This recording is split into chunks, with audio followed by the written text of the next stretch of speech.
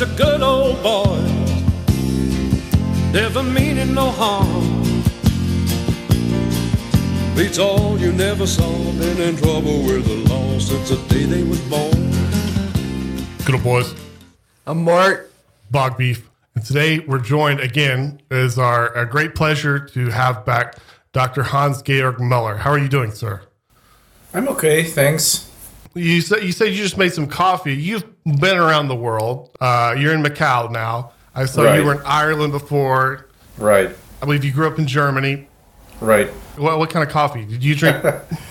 I drink the Italian coffee. I have like these little old-fashioned Italian coffee makers, you know, you put on the actual stove. Mm-hmm. Nice. Every culture always claims that their coffee's the best. I've even heard Australians claim this. Like, oh, no. The way we do coffee's... Well, I'm not so sure. The coffee in Canada and the US. In Canada is probably the worst. I lived in Canada for 9 years.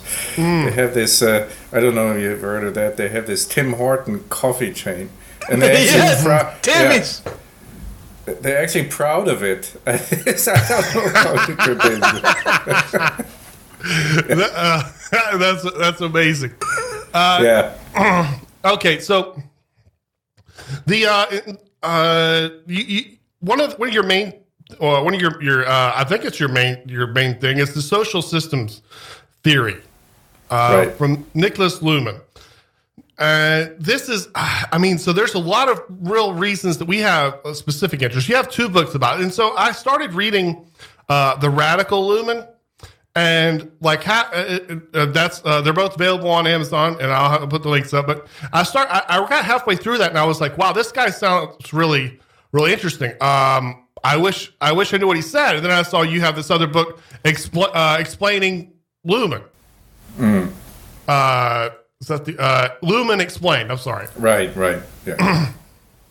And man, he's got a lot of stuff. And I guess at the beginning, we'll just start out with a sort of weighting our feet in there, sort of matching observations, and sort of one thing that's so there's this guy Niklas Luhmann, and as you talk about your book, like when you talk about first off, he's like a big theory guy. I like this. I really liked how you talked about this. I like I think a lot of people do. I like things made in Germany. Especially,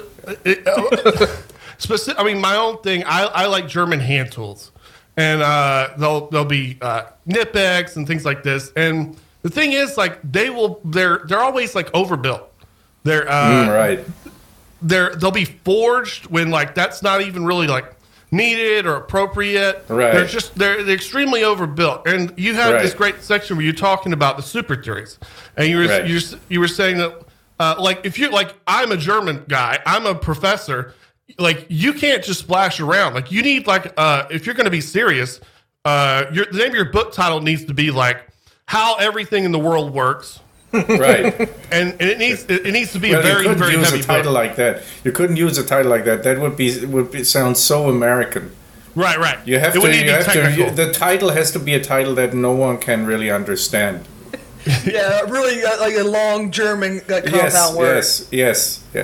Yeah, the thing is, I really like I love these super theories, and the thing is, like, why not? And there are even these super theories that like I don't even know how much kind of like the guns, germs, and steel. Like even if there's not much original facts in that, or if it's true or not, it's just a great way to as you said in one of your books, like the less you I can't quote it right now, but you talk about like the less that you have, the more that you state it. But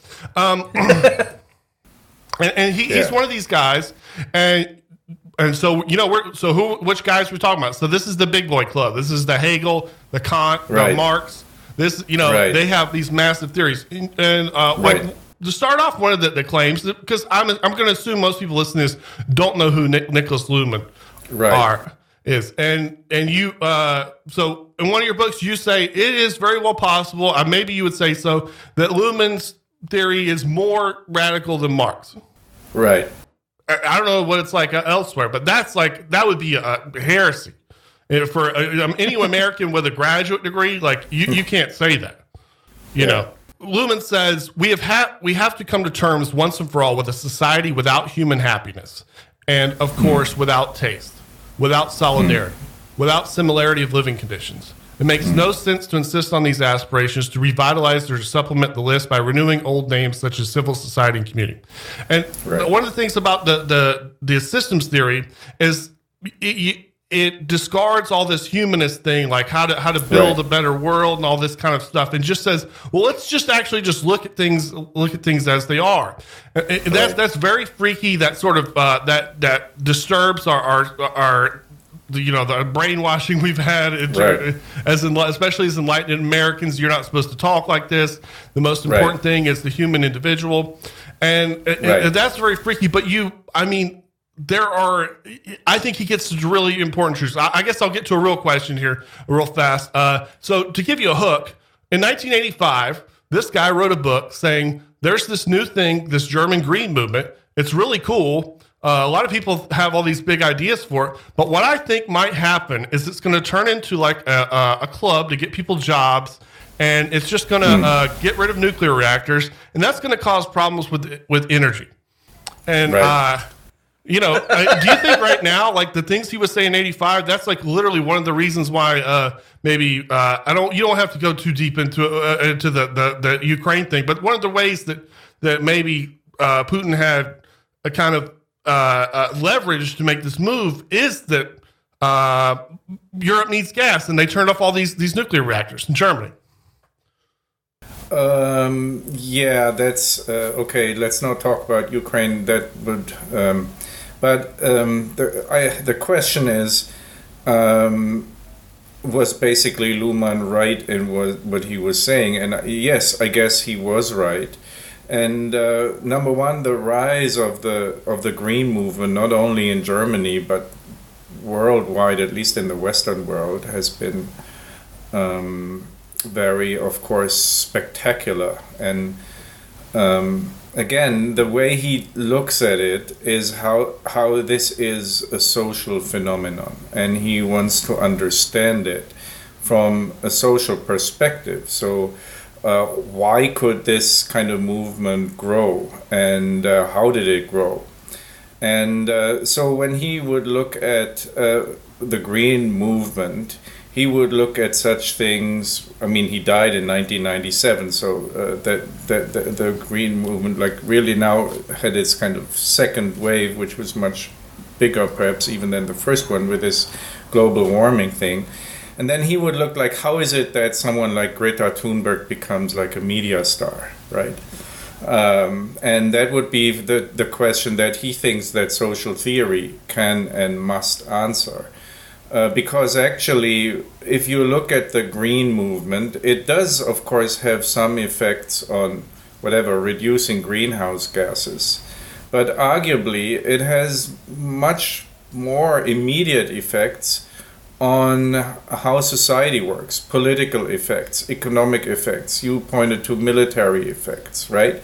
So these are the immediate effects of the Green movement, are not directly about, again, such things as the environment society, literally what we like in normal language refer to the environment, refer to the climate. But for Luhmann, from a systems theory perspective, he uses a theoretical term, environment. The environment is everything that's not in the system.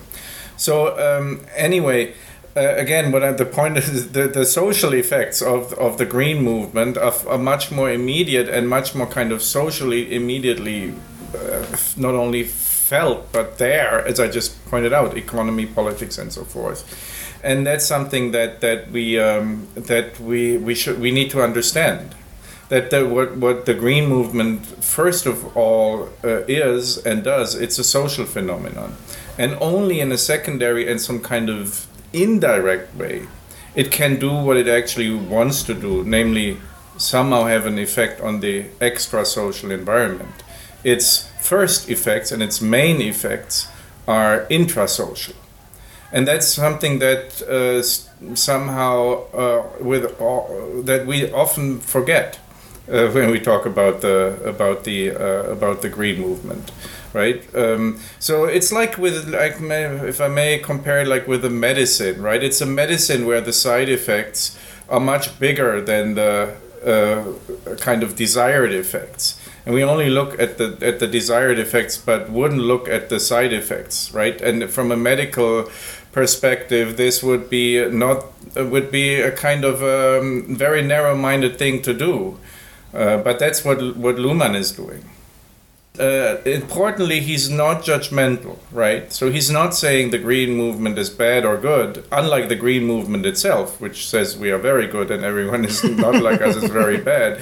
So he's not trying at all to make a normative judgment. He's just trying to analyze and make visible what, in, let's say, all the moral and political frenzy about the green movement, all the obvious things that are no longer seen, and that's the function of the theory.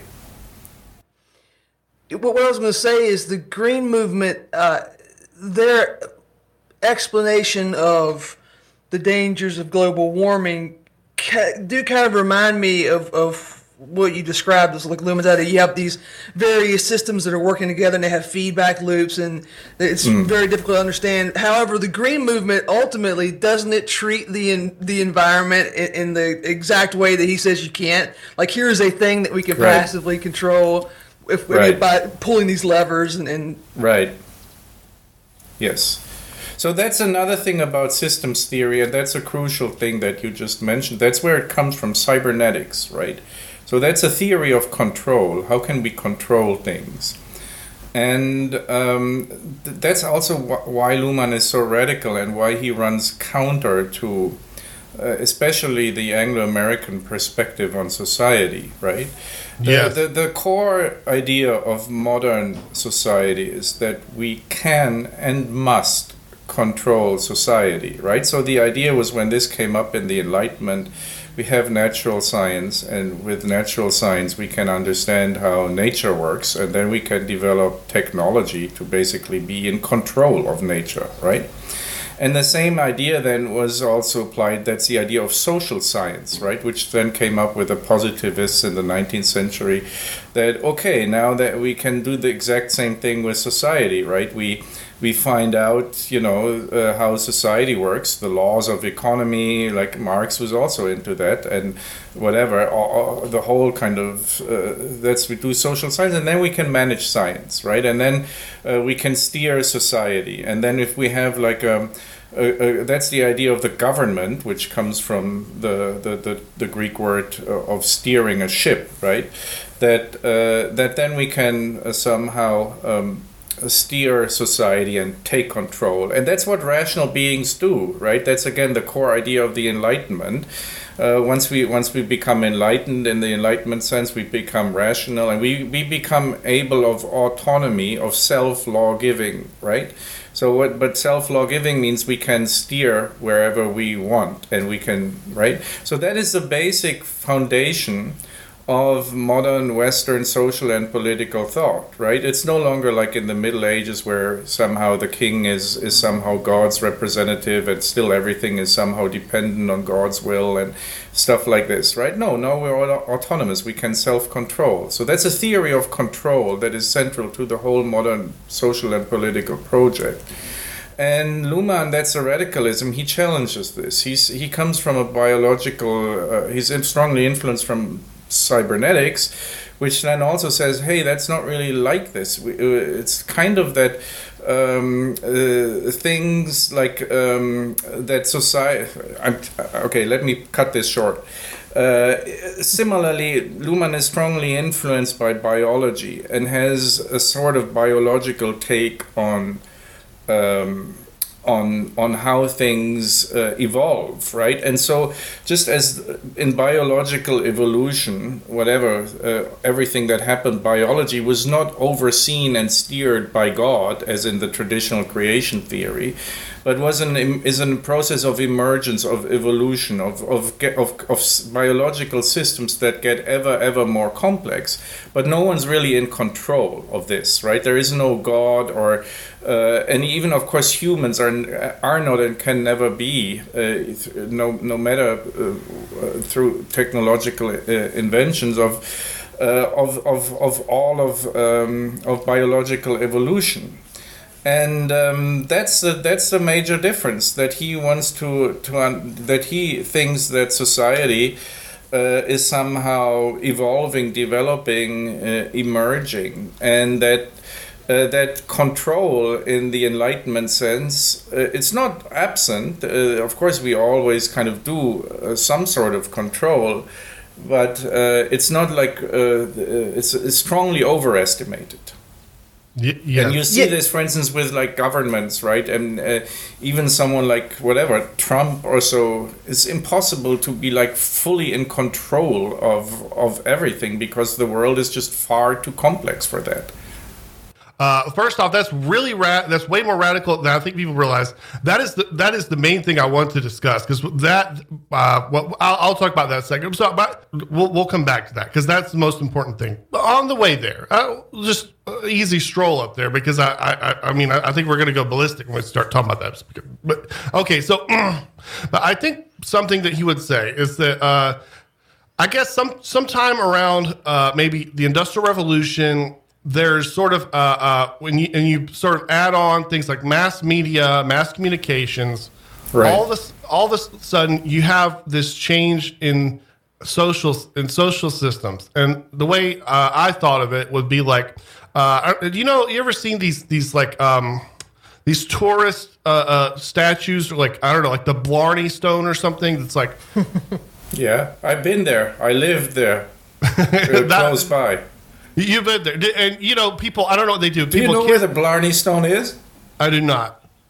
It's in Blarney Castle. It's very close to where I lived in Ireland. It's very close to Cork. Did you kiss it?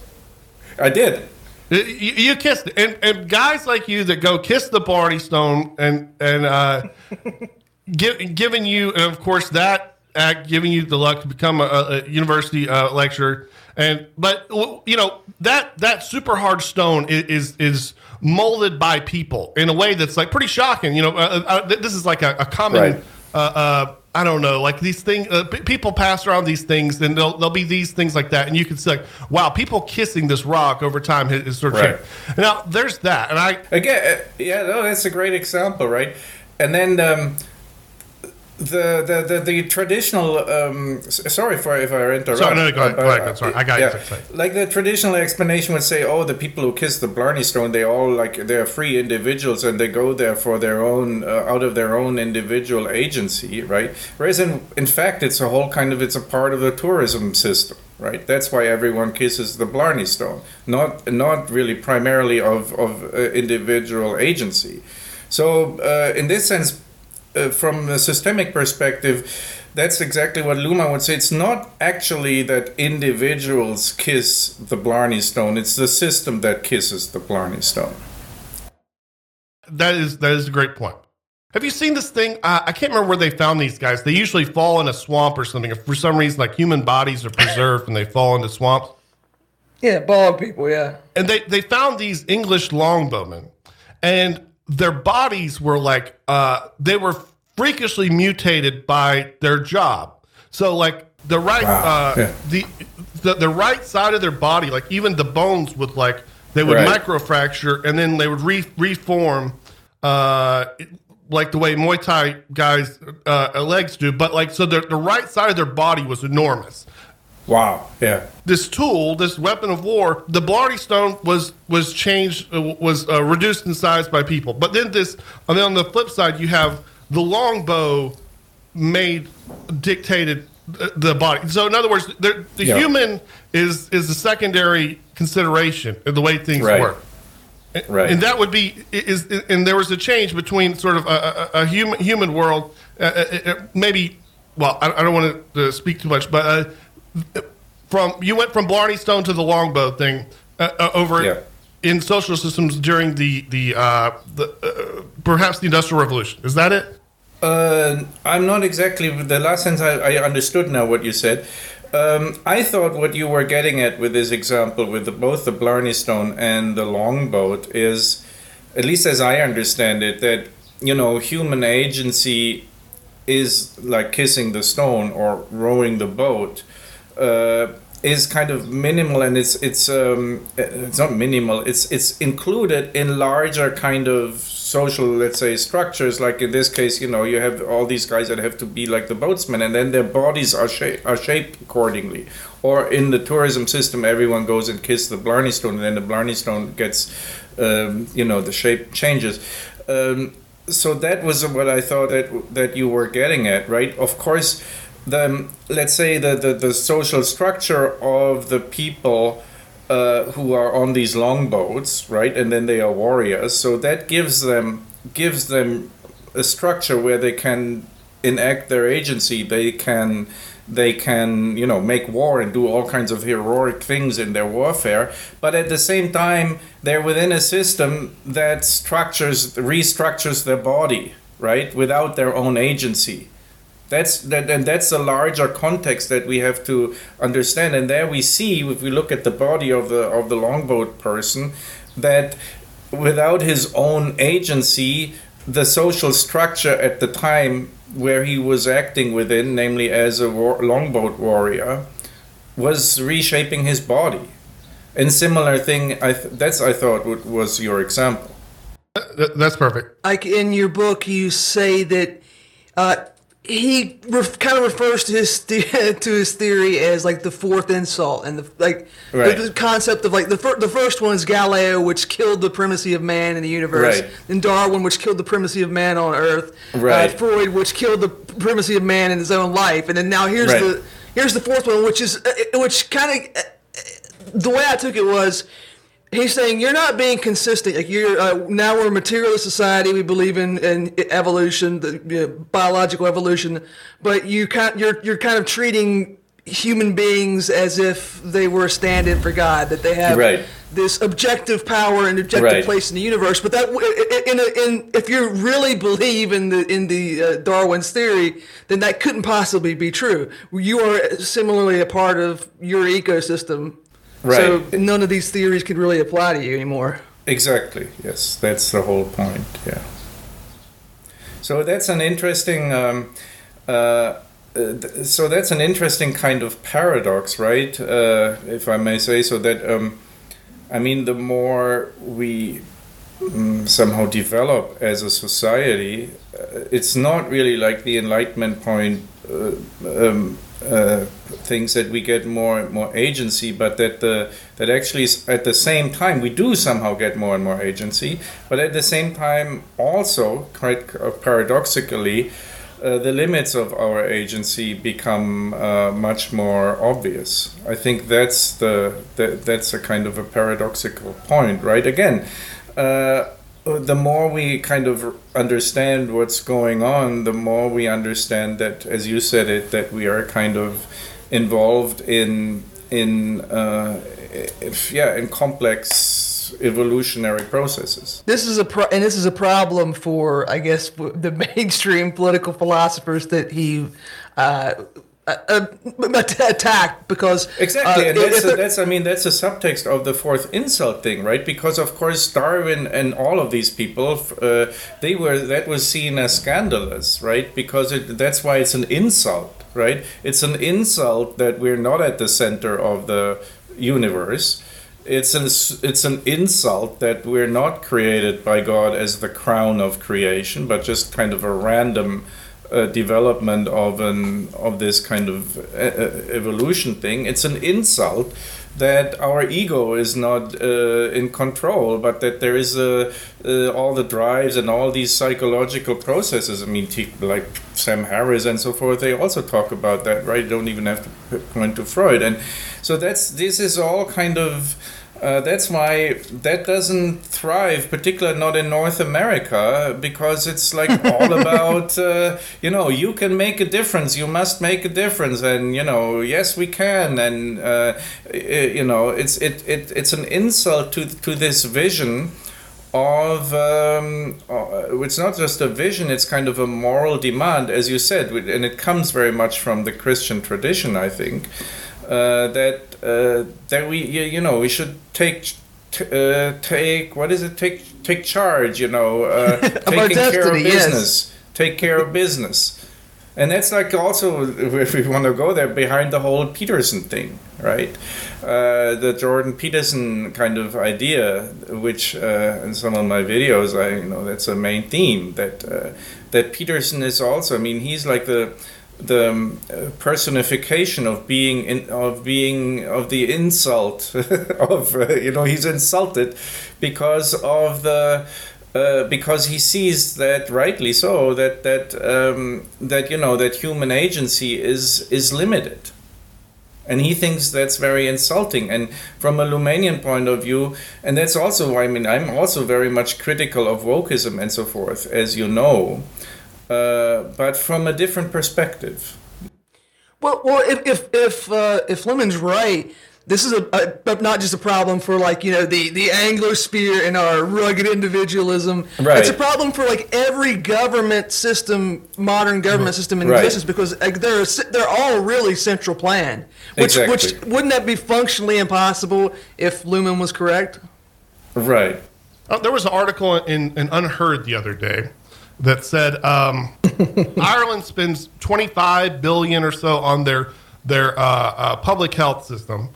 And about half that they spend on funding NGOs.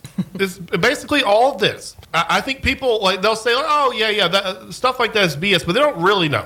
And I don't want to go too far here, but I mean, the first thing that I was shocked when I saw, social science has this problem with of proving things. It's called the replication crisis. Replication crisis.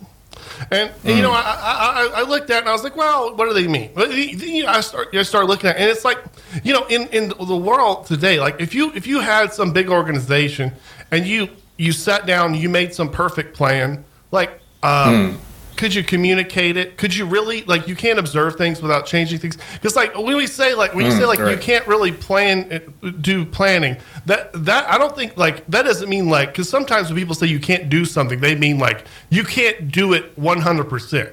I mean we basically, here's the deal. We in the West right now, we're having a very big problem with things like this rule by experts, all these NGOs that are sort of, I think people perhaps had different feelings about these NGOs and things, maybe in the past, maybe in the 40s or so but now it's clear these things just are power centers. They have lots of money. They're just, and they cause immense problems for us in the West. And this Luhmann basically, I think he's saying that what they do is BS. Yeah, I mean, there's a lot of BS. Of course, that's also definitely an important thing by Luhmann's theory, to kind of look through the BS that's going on. And if I understood you correctly, the point that you made about the health system, which I'm not really familiar with, even though I lived in Ireland, and I know they have a public health system, and I went anyway. So, but if I understand you correctly, the point you're making is similar to with the green movement, right? You put a lot of resources somehow, into this stuff, but a lot of what it does actually doesn't. Whatever, you have a Congress meeting in where was the last one? I think in Glasgow or so, right, where all the world comes together to discuss discuss CO2 emissions, right? But the immediate effect of this is the first one, that thousands of people fly there and cause a lot of CO2 emissions, right? Because they're sitting in the planes. So again, that's I don't know if that was your point, but that again shows that whatever you do, as I said earlier, there are so many side effects. And these side effects have, again, more and more side effects, and that therefore what you actually do is just actually is really just a minor part of what's actually happening as a consequence of what you're doing. And most of what happens as a consequence of what you're doing, you're not in control of, right? Whatever you, as you said, you give like money for, you have this kind of structure to fund the health service, and then you do it in one way, and then all these other things happen. For instance, the blowing up of some sort of bureaucratic structures and so forth, right? Is that what you're saying? Well, there's a great passage in the book where it says, perhaps these meetings that they're having aren't really useful for their stated goal, which is to control the weather on the planet. But it's very useful to form their own little social groups, and as my colleague just mentioned, get a lot of money. You can take 8 billion euros from the government budget and hand it out to these people who are flying into Dublin, right. Glasgow, wherever. It does have a niche in the ecosystem. It's just not really the one that it's been stated overtly. Right. Yeah. So it has all these kinds of political effects, media effects, and all of this, right? And that's somehow as or more important as the actual ecological thing, right? People go there, politicians, in order to increase their popularity with their voters, right? And to get media coverage and so forth and so forth. So that's all also like a huge important thing why these things are done in the way they are being done. Would it be fair to say that Luhmann explicitly says that human beings can't steer politics? No, the steering is limited. We all steer, but we steer within the limits of the capacities that we have to steer. Let's go back to that the social system sets up. Whatever the guy, the warrior in the boat, right? He's steering the boat. But he's steering the boat within the parameters of the warfare system within which he's operating, right? And he's not having, wherever he's not able to control all the factors by steering his boat, what will happen to him, right? Because around him, so many other peoples are steering the boat as well. And they're not all steering in the same direction. In fact, they're steering towards and against one another. It's very complex. So yes, we're all steering. But the steering, on the one hand, happens within structures of steering that determine how we steer. And secondly, there is so much steering going on all around us that our steering is just one little steering in the midst of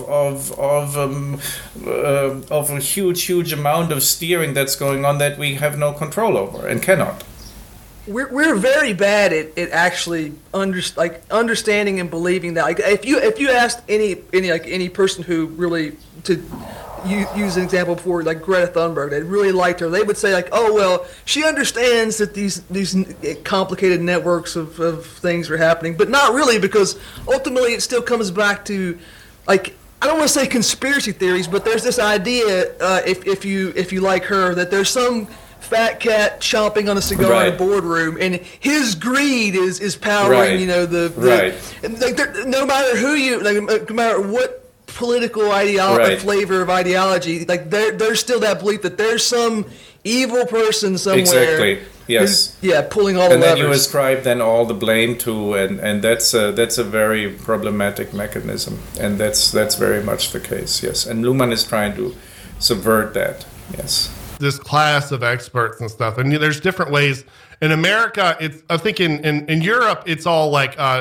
They have lots and lots of these people, but they'll be like directly funded by gas tax, and there'll just be a huge amount of these bureaucrats who are, their job is these things. They're my job is to reduce homelessness or this and that. Like they don't, right. Instead of directly spending the money, they just hire this huge class of bureaucrats. These people have become, and I don't know if this is relevant, but these people have become a self-aware, basically priest class, and they're, in my opinion. They're highly destructive. They cause us lots of problems. I don't know. There's a historical example, like if you look at the Catholic Church, you can sort of see the things like nepotism and stuff, and there's not very right. much. and until Pepin gives them the papal estates, and then immediately, now that being the Pope makes you like a secular ruler over territory, now like these guys are killing each other all the time. They the next job can only go to my illegal son or my cousin. Immediately these guys, and that's what's happening here. Now we have these people. They're powerful. They operate blatantly. They don't care. They'll say things like, the police are bad unless they're the federal police. Like they just don't. Anyways, but that's a side plan. I don't want to get you dragged into that. Well, in your book, you highlight a passage where he doesn't quite predict the financial crisis of 2008, but he kind of points to the stands like Babe Ruth and calls his shot. He said, in other words, and then he's saying this, much earlier than 2008. In other words, the economic system has shifted its basis of security from property and reliable debtors to speculation itself. He who tries to maintain his property will lose his fortune, and he who tries to maintain and increase his wealth will have to change his investments one day to the next. He can either use new derivative instruments or must trust that some of the many funds will do this for him. Right. The new derivative. So the system has basically, again, like the system becomes some form of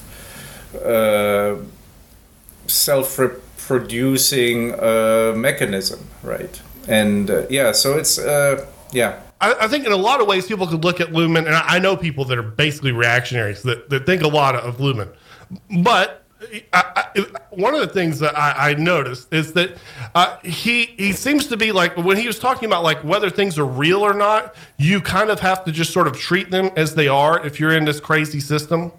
So that's another important aspect. What we talked about is the first part that we talked about is this radical anti-humanism, which he uses himself to describe his approach, right? Because again, he's not really focusing on human agency as the decisive element of society. Then the second point is the radical constructivism. So that's also radical. So that's a second radical point. Now, this radical constructivism also kind of puts people off, especially again in the Anglo-American context, where you have like lots of realists and so forth, and they say, just reality is just obviously what it is, and this whole kind of constructivist thing is somehow, it goes against common sense. Now, Luhmann is of course not denying that reality exists, but just that the reality that exists is an effect of some form of construction, whatever. And a very simple example would be the computer we're sitting at, right? It's a reality, but it's being constructed. Now, so that it's constructed doesn't mean that it's not real, right? Everything around us is being constructed, and thereby becomes a reality. So I don't see why that's the first thing I think that you have to make, the step that construction and reality are not they're not contradictory. They are basically two aspects of the same thing. Now, of course, for him the focus is a little bit more complex regarding construction. He's very much that comes all from German idealism, from Kant and Hegel, that especially in society, things are constructed by observation. Now that sounds right. That sounds a little, again, like from Anglo-American perspective, that sounds fishy, right? Is the tree I see out there, which I actually see, is that only there because I see it? No, of course not. That's not the point.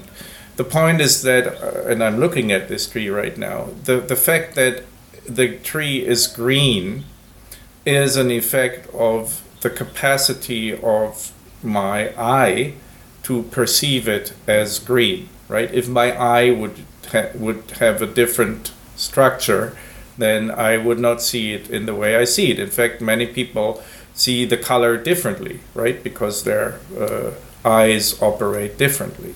So that is the element that, however reality in order for reality, let's say, to make sense. That is really the important point, right?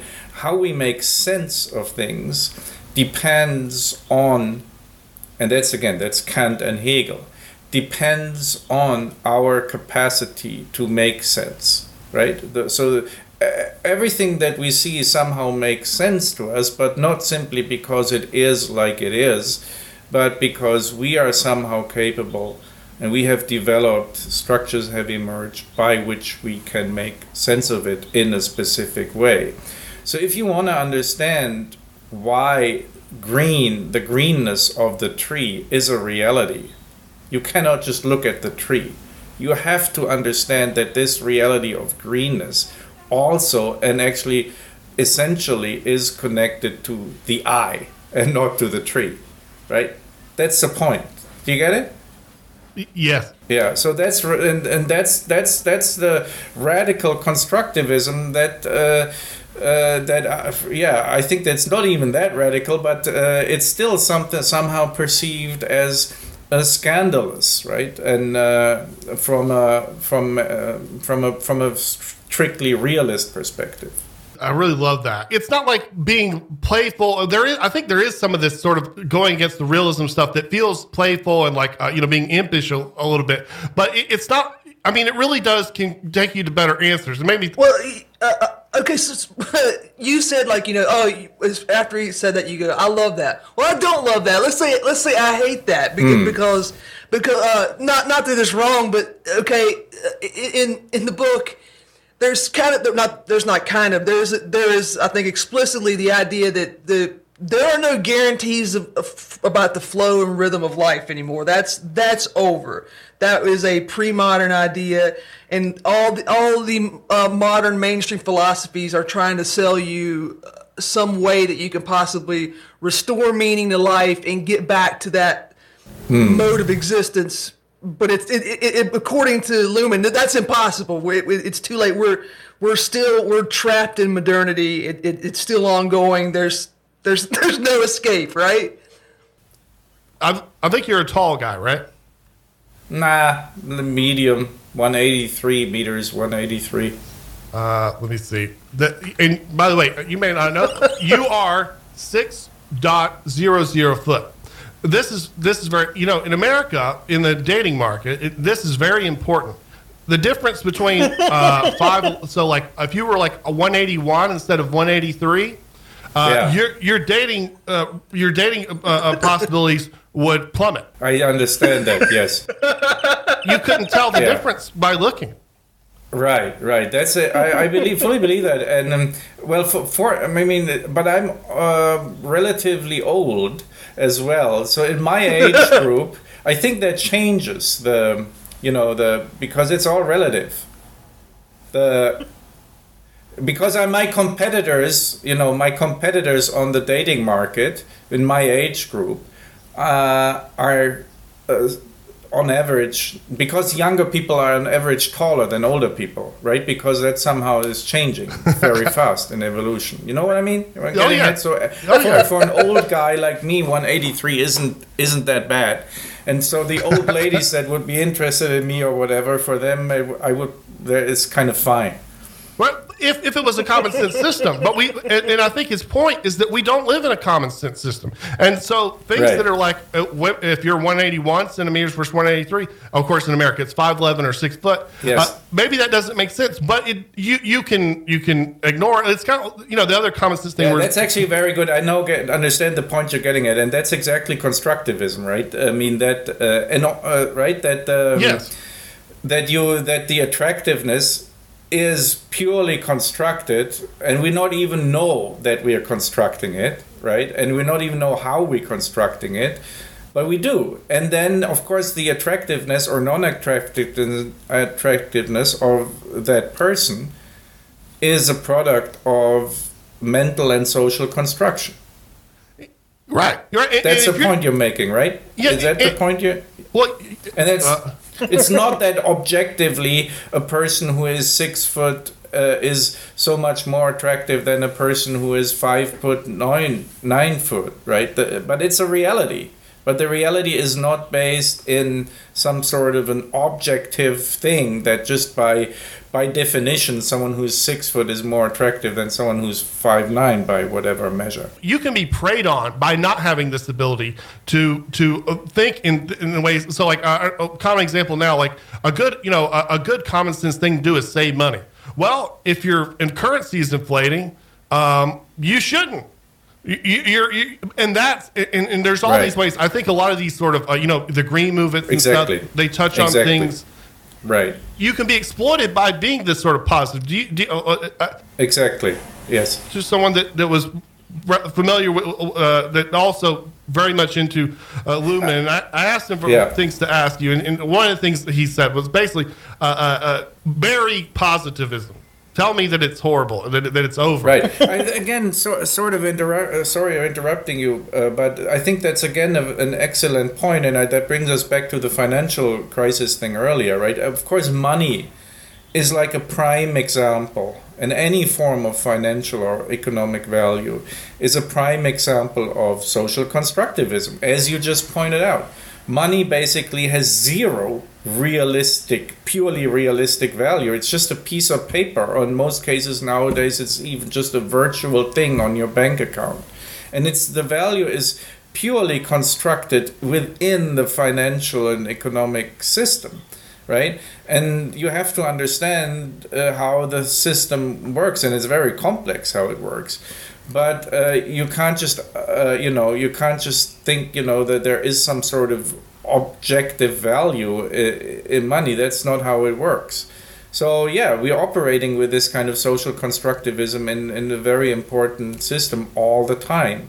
And again, that doesn't mean that the money doesn't have real value, because you can actually buy a lot of real things with it. And if you don't have any money, then you're really poor, right? So I think money and the economy, all the things you just brought up are very good core examples for Luhmann's social constructivism. And again, in this he connects nicely also with, in this respect, he does connect with Marx. But anyways. I had a question. It was something that was in your book. So I'll read a couple passages. The inflation of knowledge seems like an excellent example of this.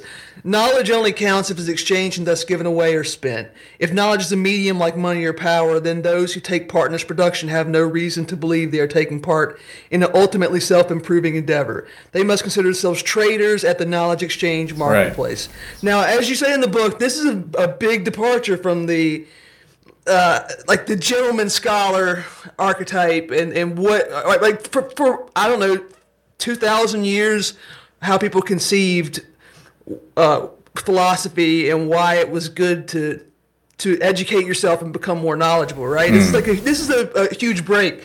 Yeah. Maybe this is too far afield, outside of the scope, but doesn't that seem suspicious that this is the reality now at the time when the let's say merchant class has control society? Of course that would be how things would have to function now, because the landed gentry, the gentleman scholars who would sit on there, who write the decline of the Roman Empire, they're gone and they've been replaced by bankers. Right. And so now, of course, everything is now a commodity, and it has to be treated that way. Yes. So that's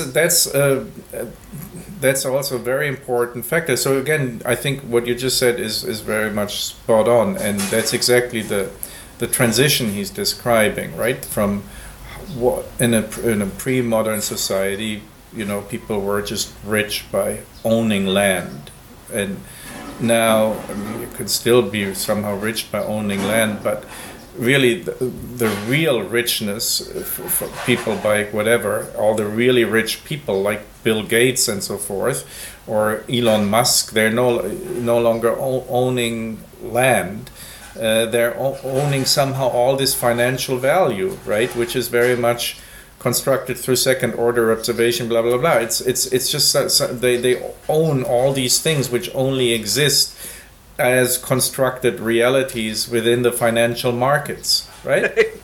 Elon Musk is the poster child for prolificity, right? He's become a billionaire. Right. Yes. So again, like in the economy, we can rather see this very clearly, right? That brings us back to Marx, who already was describing similar things, right, with profit and so forth. Anyways, that makes it too complicated. The point is that we have this. Do you call it virtualization? Right, the financial money, financial richness is now virtual, and that has to do with this whole transition from first order observation to second order observation, right? The land is something that you can actually see and so forth, right? And now with financial products, it's how much their value is on the financial market, and that's whatever with stocks and so forth, right? How are they? What's their reputation, so to speak, right? That is what constructs their value. How they are being seen, right? You have to look at how it is observed, and then you know what it's worth. Another more simple example would be an apartment. You have to be like you have a really shitty apartment in New York. And that's a lot of money because of the location and because of how it is evaluated on the housing market, but not because of the actual characteristics or material, qualities of the apartment. Right? You can have a much bigger, much nicer apartment somewhere else, and it's only a fraction of the value. Because of the market. And again, now Luhmann transfers this not only to the economy, but even to something like knowledge, right? That also in the knowledge production, in order to make a career as a scientist, what doesn't really count that you find out something that is really, really true, but something that you have to work on stuff and findings that have a lot of currency, so to speak, in the current academic market.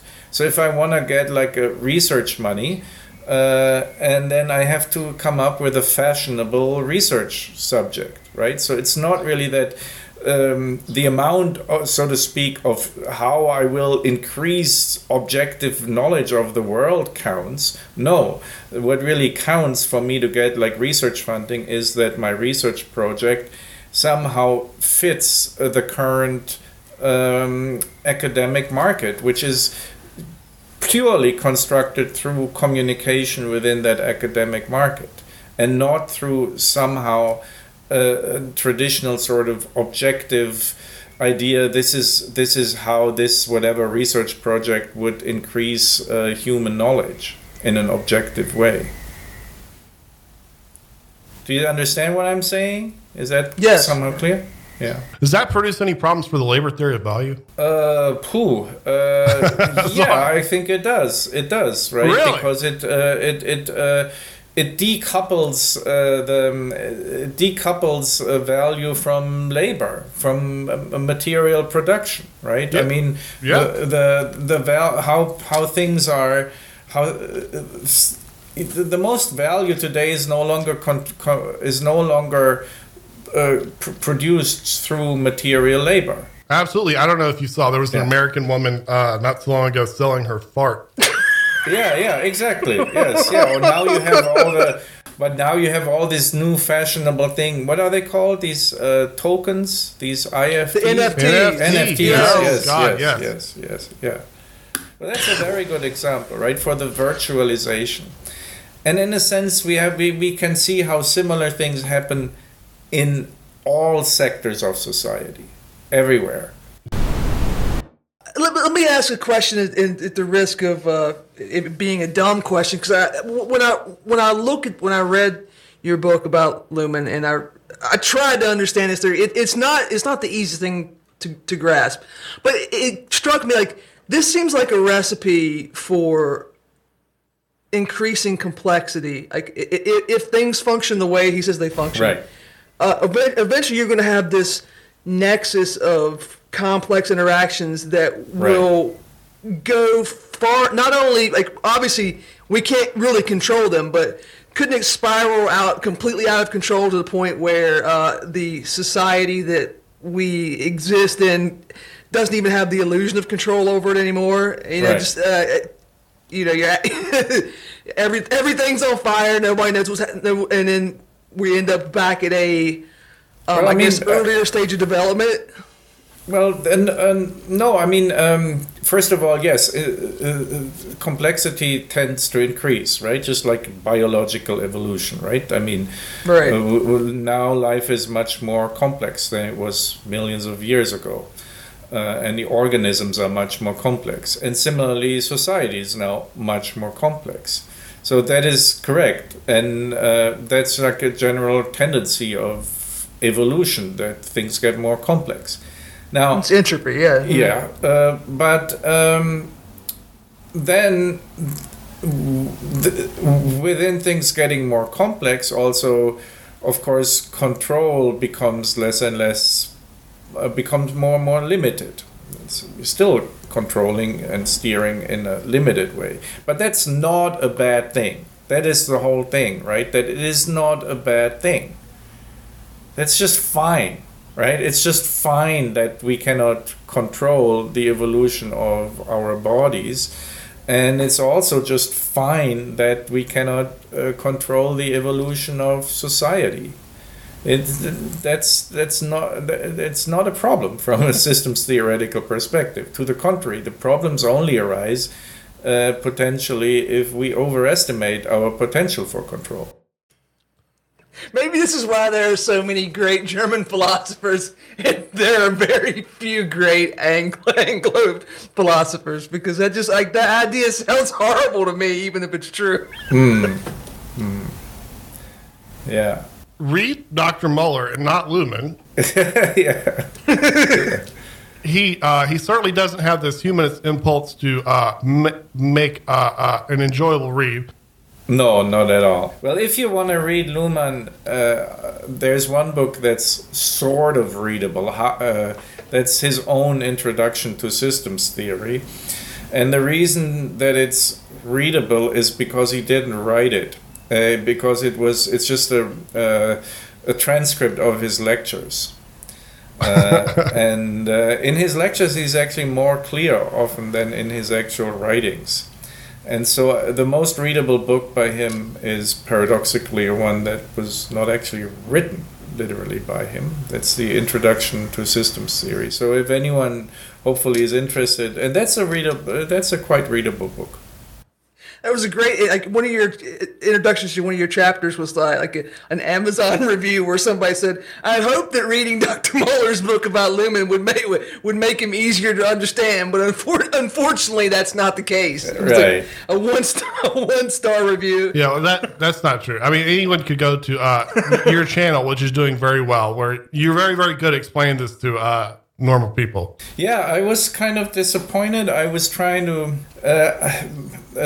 this new movie, what's it called? About the comet, this thing that's destroying the Earth. Don't Look Up. Yeah. Don't Look Up. Thanks. Yeah, terrible with remembering the movie title. Exactly. Don't Look Up. And I made a video on this because I think it's a perfect explanation of systems theory, a perfect application of systems theory.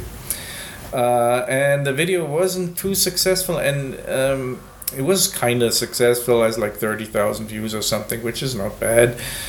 Shouldn't complain.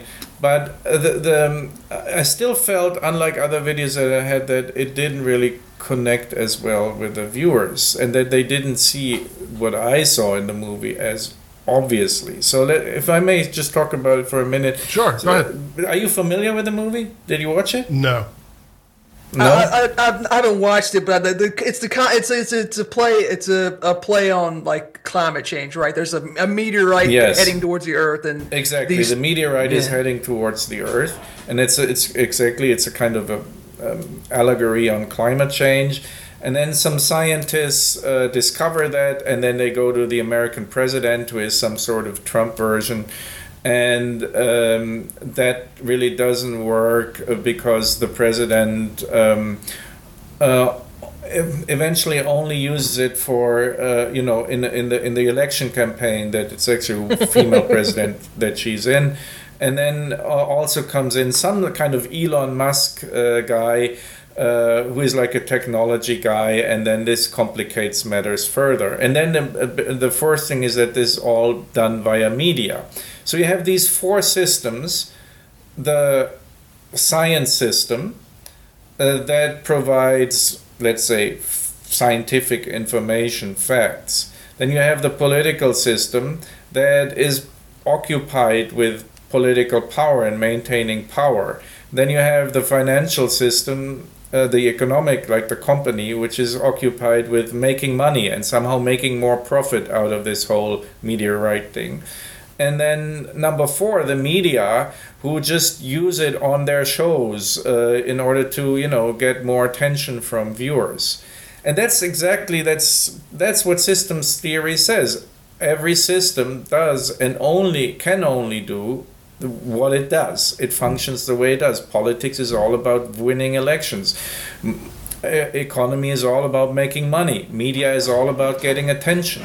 Science is all about, making somehow discoveries that allow you to publish a paper or something like this. So the movie showed very well as a comedy how the very fact that each system does what it does and can only do what it does makes it very difficult or practically impossible to coordinate action to somehow shoot down the meteorite, and in the end the Earth is destroyed. So I want to just that was great how basically the movie showed these four different systems all doing their own thing. But even though that seemed to be so obvious to me, viewers both of the movie and of my video, I mean, some got it, but not all of them. And that shows, to conclude this, maybe I spoke too long again, how on the one hand, I think systems theory is the best theoretical framework that we have to explain society. And this movie even implicitly employs it. However, at the same time, they don't use the theory. The theory is it's kind of paradoxical, right? It's obvious that society works and people understand it, but they still refuse somehow the theory and want to cling to the old theories. So that's something that I observe, and I find it kind of frustrating. That on the one hand, systems theory I think is a best available theory to describe how society functions, but on the other hand, it's very difficult to actually communicate it.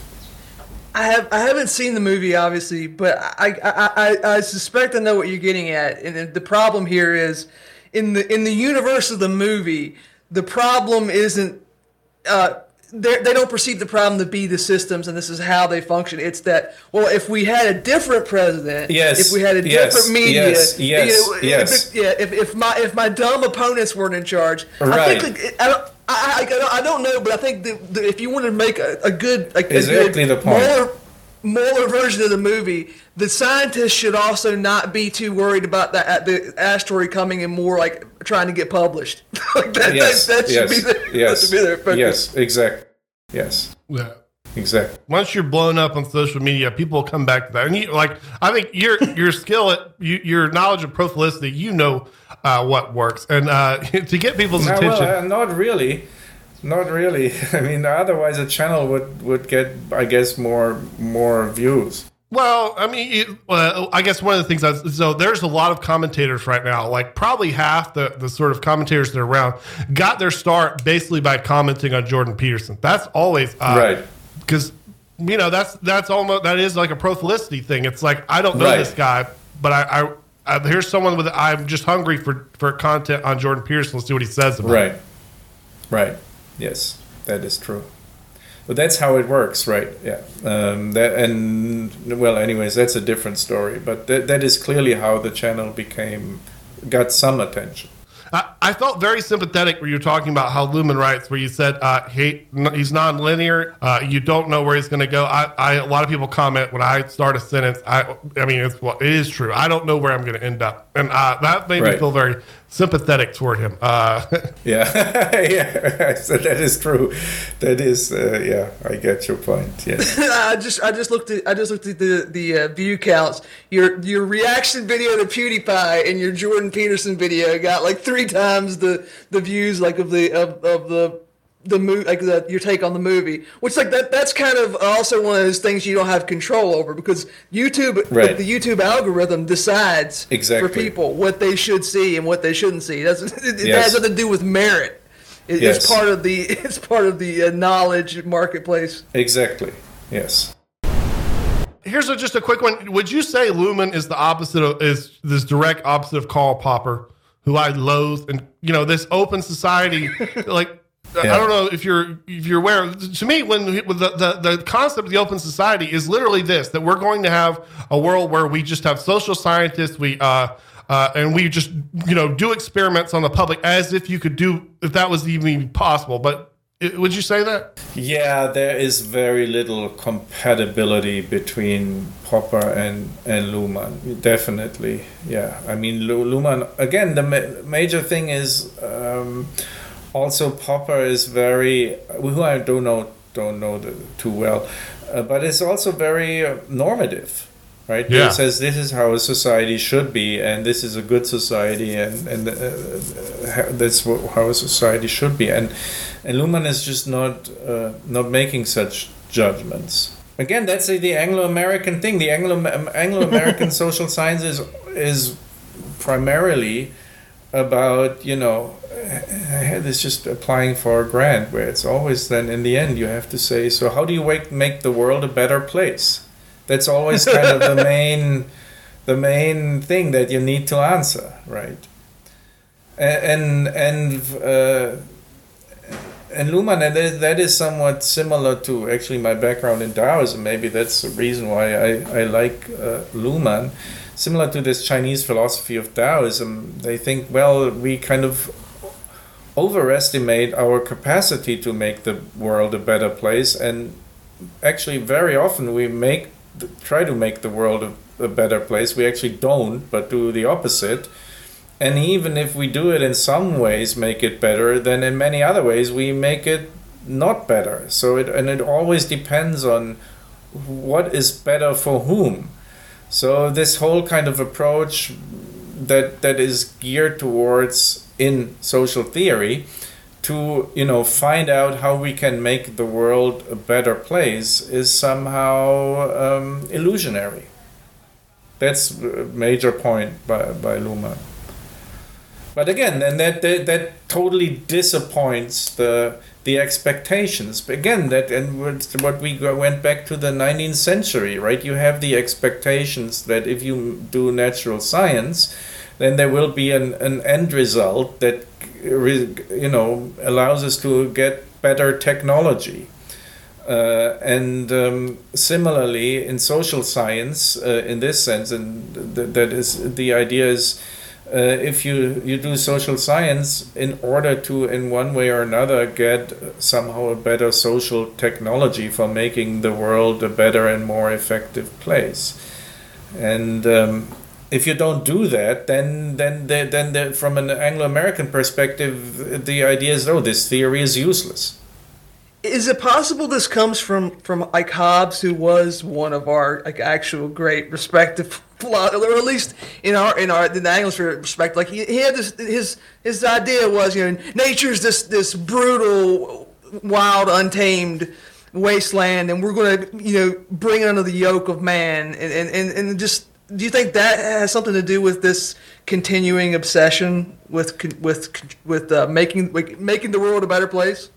Yeah, I guess so. I agree, yes. Yeah. And, I mean, generally it's very much rooted somehow in the Christian tradition as well. But, I don't know. It's also too complex Well, we need this more than ever right now. Like, because obviously, I mean, you look at American interventionism. It's like, well, we're going to go do this, and we're going to.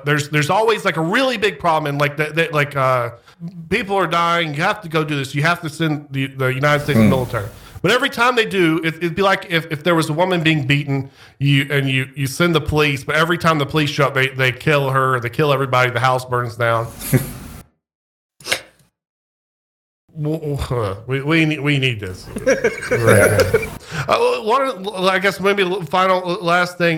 This is kind of maybe appealing people. I don't know. I'll throw this out here.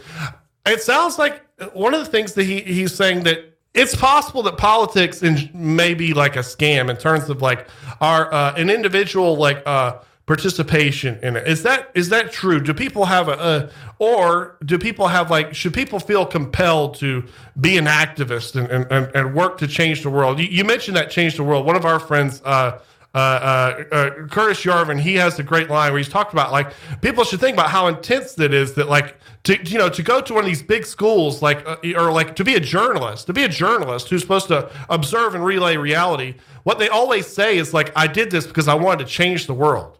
Which that sounds like a I don't know, like a supervillain monologue. Yeah. Why? I mean, why somehow, of course, that it makes somehow sense but for Luhmann, you have to, you somehow change the word, whatever. You're a carpenter, right? And you change the wood and make a chair out of it, right? So in this sense, of course, we're all changing the world, and we must if we do something, right? We say, like right now, we say sentences that weren't said before. So we somehow, in a very, very minor way, changing the world. And just like we try to make maybe better chairs, it would be good if we have somehow a better conversation. So in this sense, of course, in a way, we all in practical activity try to make the world a better place simply by having better chairs or by having better podcasts. But the point is not really for theory. Luhmann is rooted in the Stoic, I would say, tradition, where the function of theory, and that's also, you can compare it actually with Hegel, and I don't want to go too far, is there's also something else. There is a sort of reflection on how things are, and that's for Luhmann what basically theory is. And again, he's rooted in a very long tradition that goes back very long, also Spinoza and so forth, that you just try to build up in theory a descriptive framework of the mechanisms that you are operating within, and that this is kind of a different mode of whatever thinking, talking, writing, than if you're in a practical way, doing things like a carpenter does. And so that's the idea that the function of theory for Luhmann, of good theory, is basically just super theory. Again, as that brings us back to the very beginning of the communication, is to try to give a description of the frameworks within which we are operating. And this description is somehow a description that is, again, like non-judgmental. I don't know if it was you or Luhmann. You had a great line where you talk about if you try to regulate the economy, you said something like, well, the economy is going to try to regulate you back. And I think that's what you're describing. I get, what did you say? Like, if you have a closed system, like perhaps, like, I don't know, like what we, like whatever I do at the gym tomorrow from 9 to 10 a.m., that could be like a closed system where I may be able to exert a lot of authority on it. Yeah. And again, also like we said earlier, I mean, everything you do if you go to the gym takes place in the systemic context of other things, right? In order to go there, you have to have the money to pay for it, which you have to have gotten from somewhere. You have to, whatever, there is some form of whatever media thing that is a promotion that somehow makes people go to gyms, because actually people didn't go to gyms like 50 years ago. Like when I was young, there were hardly any gyms, right? So the whole gym thing, that there is a gym, is already kind of a social structure that you're operating within when you go to the gym. Yeah, I think in ancient Greece, like you had to be like, the part of the elite caste, or at the very least, like maybe poor people or slaves were excluded from working out. Bodybuilding. I mean, they wouldn't work out because they would actually work. They wouldn't work out. That's true. That's true. Yeah. So of course people would I mean, the whole workout thing is very new, but then again, even when I was young, like it was not really commodified.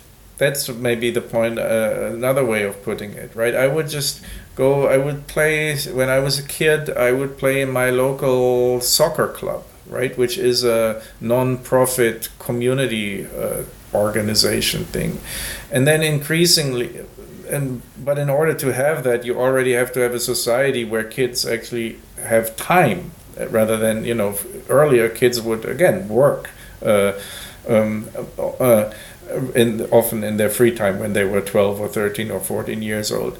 That would be the normal thing. But then after that came this whole development. Now the kids are no longer going to these clubs that are non-profit, but they go into the gyms, right? And so that even the working out in recent decades has been like highly commodified.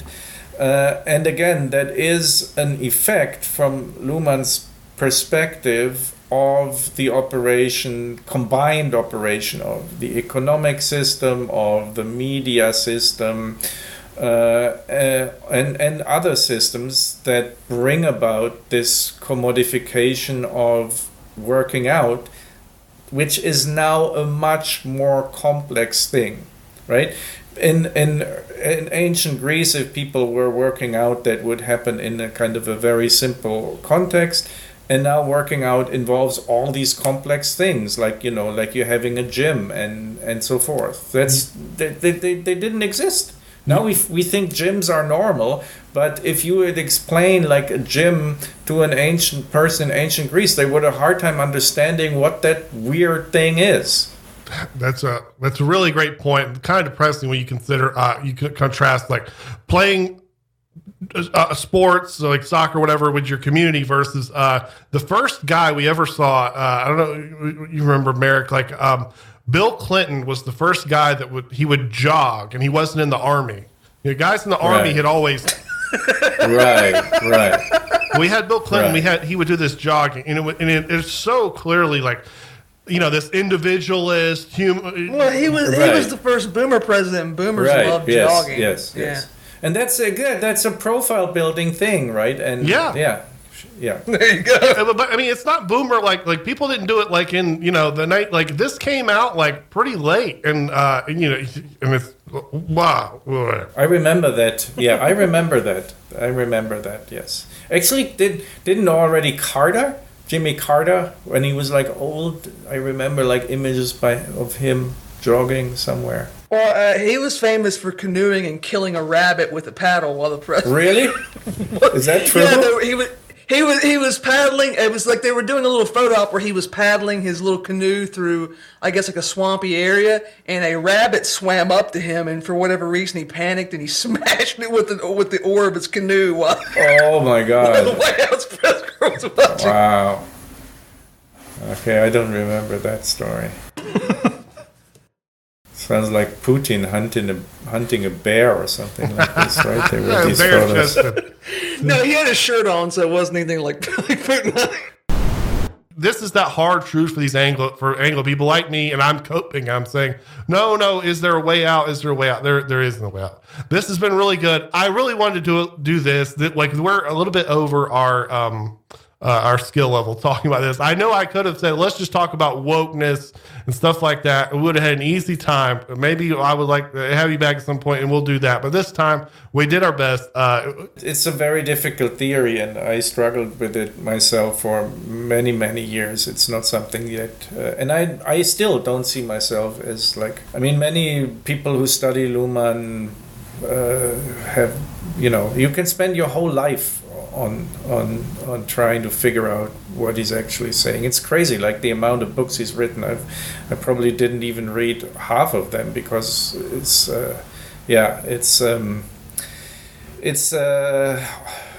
crazy, the complexity also of the theory and the sheer amount of stuff that he wrote. That's why it's important for listeners. Don't read Luhmann's books. Please buy the professor's books about Luhmann and read them. Yeah. You can also check out he's got a great YouTube channel. One of the ways we found him in the first place, where he talks about Pro-Felicity, he talks about Jordan Peterson, PewDiePie, pretty much everything under the sun. It's Carefree Wondering, right? That's the name of the YouTube channel? Yes. Right. The two books we were sort of discussing from today was Luhmann Explained, From Souls to Systems, and The Radical Luhmann. They're great books. They're available on Amazon. The Kindle is available. I remember the last time we interviewed, like at the end, I was like, man, I wish I had more things to say that were wrong so you could correct me. This time I got my wish. I didn't say anything that's correct the whole time. That was it was good. All right, sir. Thank you. Thank you for taking time out of your schedule to talk to us again. We really appreciate it. Yeah, I appreciate it too. Last time we got a mention in the Financial Times, that's like the most stuffy, like upper crust. Like they would never say something. And they mentioned our Pro-Felicity interview last time. But anyways, thank you, Dr. Moeller. Thank you, guys. Making their way the only way they know how.